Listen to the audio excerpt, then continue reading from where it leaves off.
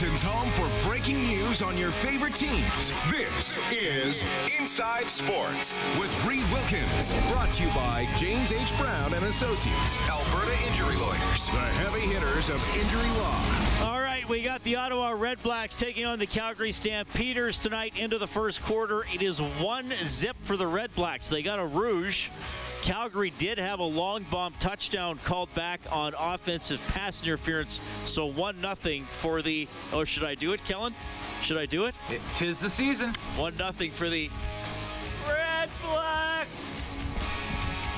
Elks are going to play on Saturday against the BC Lions in Vancouver. It's on 6:30, Ched, 3:30 for the countdown to kick off. The game will be at 5. We got plenty on that tonight. The Edmonton Riverhawks playing tonight at 7 at Remax Field, taking on Kamloops. Blue Jays lost 4-2 this afternoon to the Orioles. The Edmonton Stingers won last night to bump up their record to 3-3. They beat the Saskatchewan Rattlers 79-74. Brody Clark, good game for him, 22 points, 9 rebounds. The Stingers play Montreal Saturday at 7 at the Expo Center. U.S. Open today. How about this? 2 guys go out there and set records. Ricky Fowler and Xander Schauffele both shooting 62.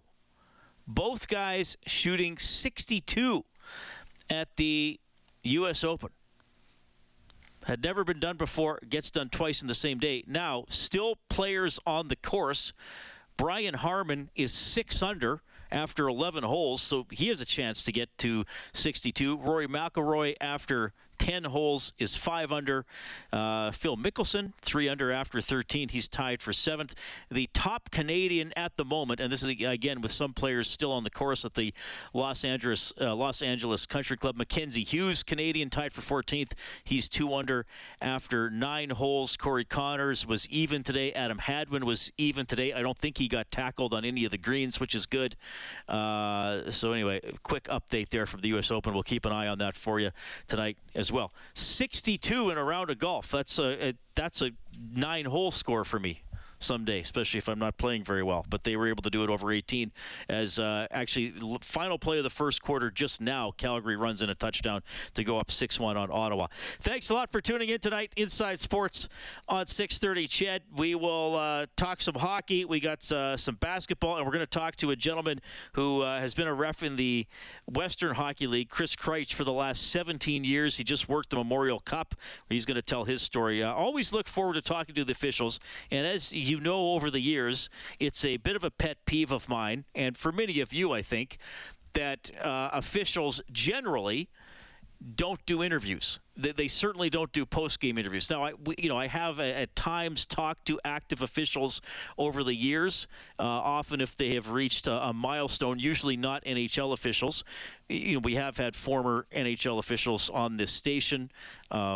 Paul Stewart has been on. Kerry Fraser has been on. Tim Peel's joined me, I think, 3 or 4 times over the last couple of seasons. Dave Jackson has been on with Bob. But generally, active officials don't talk. I wish they would. I don't know if it would make anybody feel better, but I wish they would. And as you know, I asked Gary Bettman that question, probably 5 years ago now, and he said, no, that's not going to change. But we got Chris Kreitch after 17 years in the Western Hockey League coming on the show this evening. So I'm looking forward to that. So the Elks game coming up against the BC Lions. Here's the deal. Elks Purifoy, defensive back for the Elks. He's one of the best DBs in the CFL, I would say. Going back to play the Lions, he was very good for them last season, and they released him in the offseason because they didn't want to pay him a bonus if he was on the roster at a certain date in February. So it says, we don't want to pay you that money, so we're going to let you go. And the Elks snapped them up. And he had a brief but entertaining and informative chat earlier today with our Brendan Escott, starting with him talking about the message after the Week 1 loss. On to the next. The next one is the biggest one. So the one we just gave up in the past, we on the BC now. You got to be happy holding Saskatchewan to just 17 points in that Week 1 game. What did you like about how the defense played? I won't say I'm happy with it because they scored on us, so that. I ain't happy. But we played fast and physical. That's what we need to do. We made a little mistakes. We got to get out the field when it's time for us to get out the field. They stayed on the field way too long at the end, so that's what we're harping on right now. Getting out the field, giving our offense another chance to score. some younger members of that defensive secondary. Talk to me about how they're adjusting to the CFL game. They adjusting. They see how fast they go. They see how the game's an offensive game, especially after last week, first drive, we got, 2 pass interference penalties.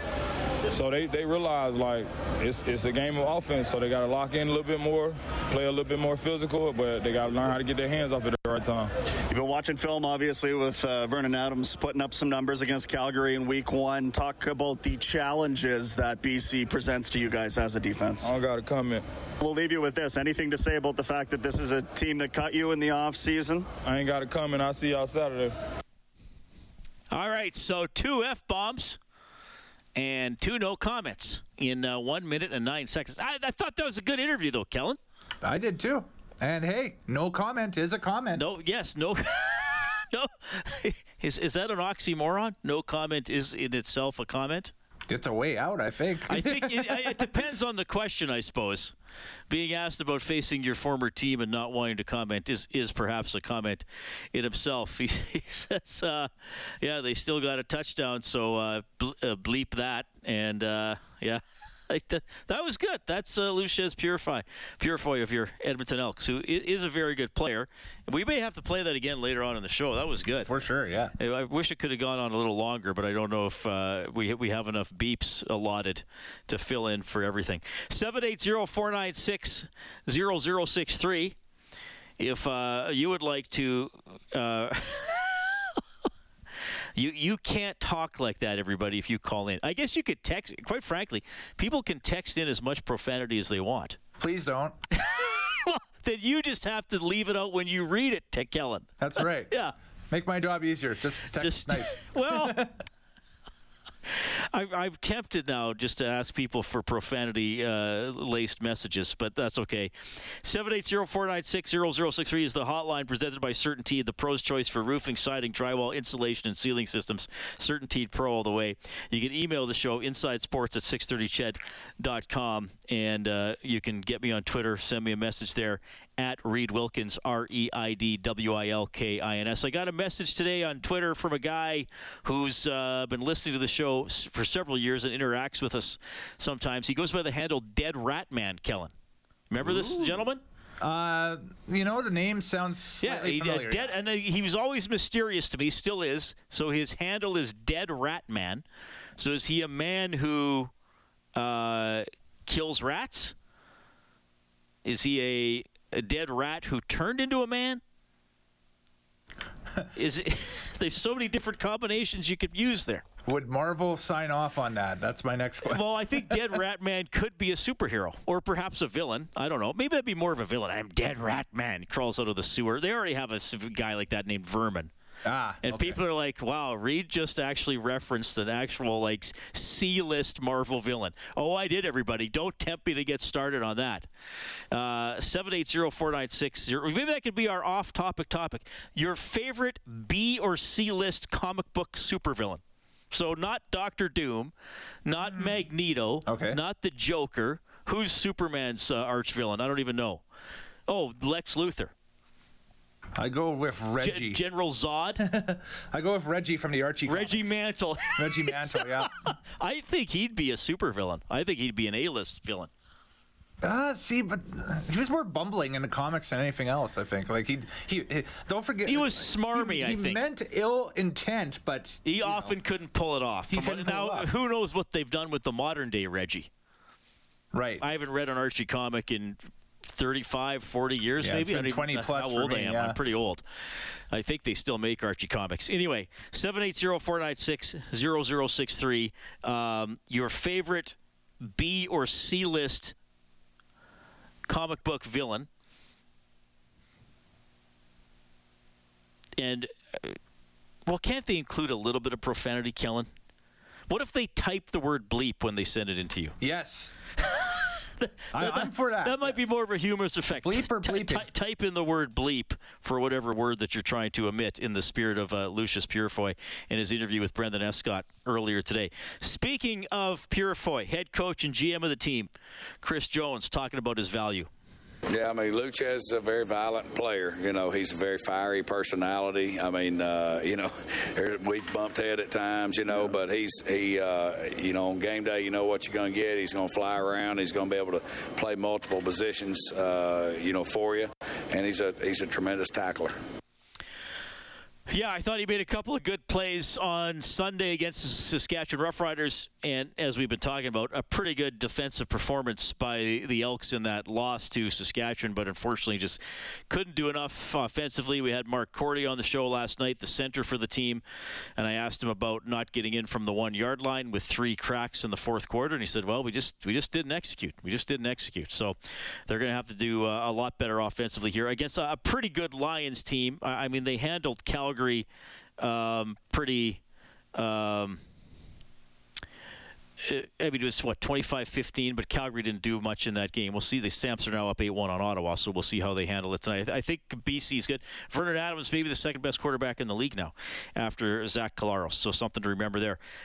For the Elks, now look, I'm not going to beat their poor record to death. I've given it a lot over the last couple of weeks, but they have had games, you know, late last season and then on Sunday, that they've had a chance to win in the fourth quarter and they couldn't execute. They couldn't finish.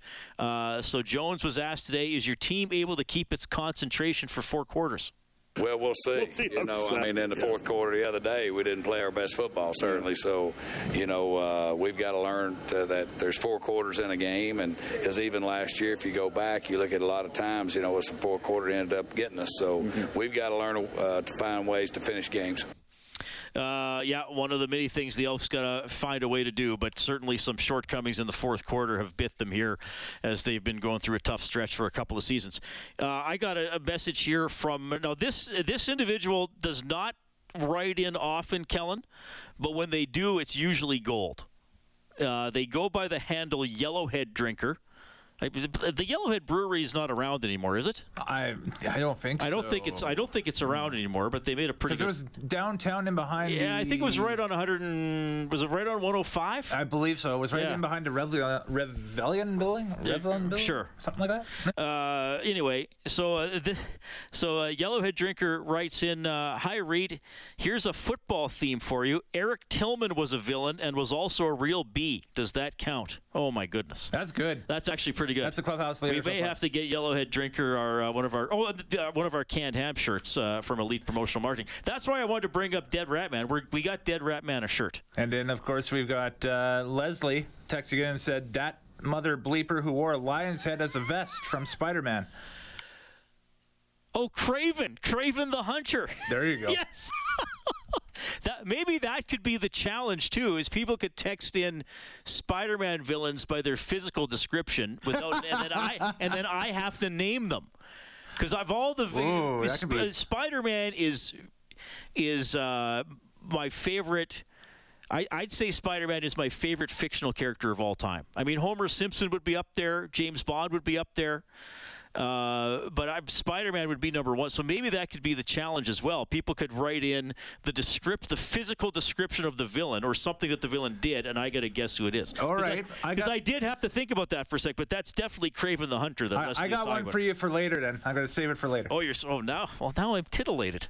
Ooh. Anyway, Yellowhead Drinker, thank you. Dead Ratman, thank you. I think Dead Ratman is already wearing his shirt. We do have Kelly Rudy coming up for the final time this hockey season, which ended a couple days ago with Vegas getting the Stanley Cup. Happy to hear from you. Hope you're in a jovial mood. I certainly am. 780-496-0063. It's Inside Sports on Chet.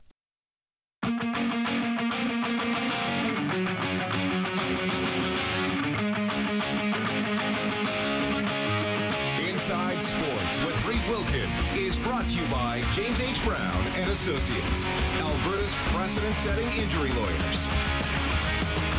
The NHL Draft coming up on June 28th and 29th. First round is going to be the 28th, starting just after 5 Mountain. Rounds 2 through 7 Thursday the 29th, starting at 9 in the morning, Edmonton time.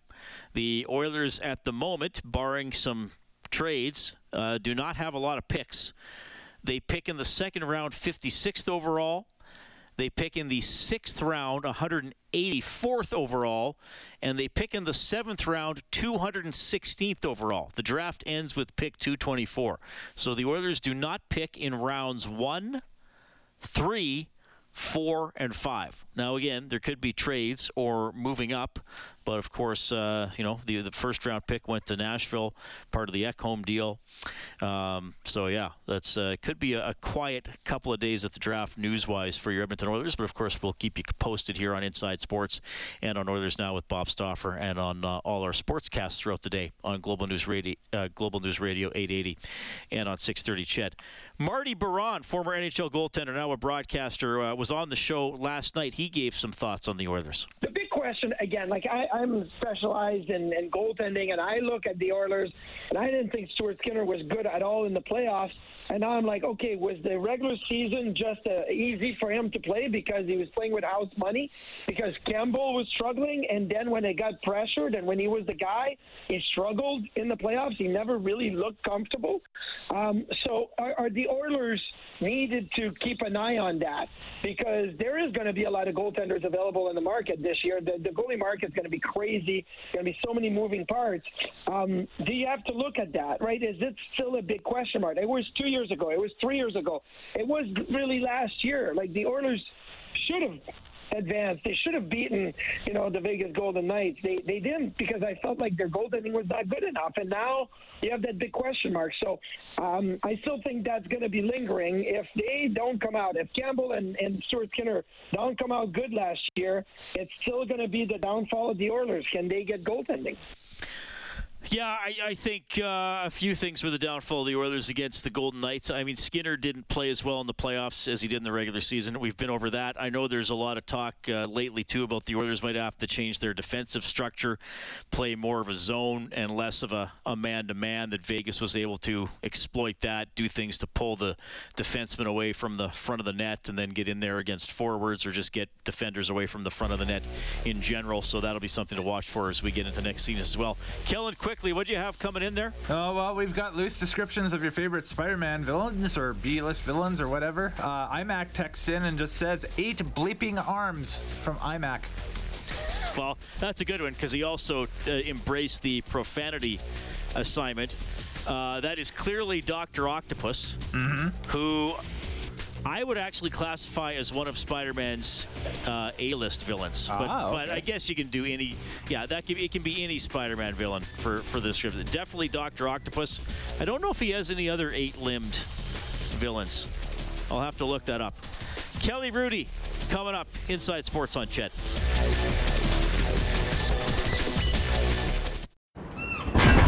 911. What's your emergency? I'm on a cruise ship.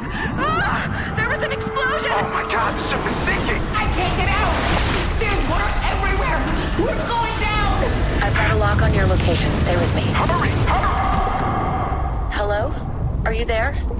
Help is on the way. Angela Bassett and Peter Krause return in an all-new season of 911 on a new night. Thursday, March 14th on Global. Stream on Stack TV.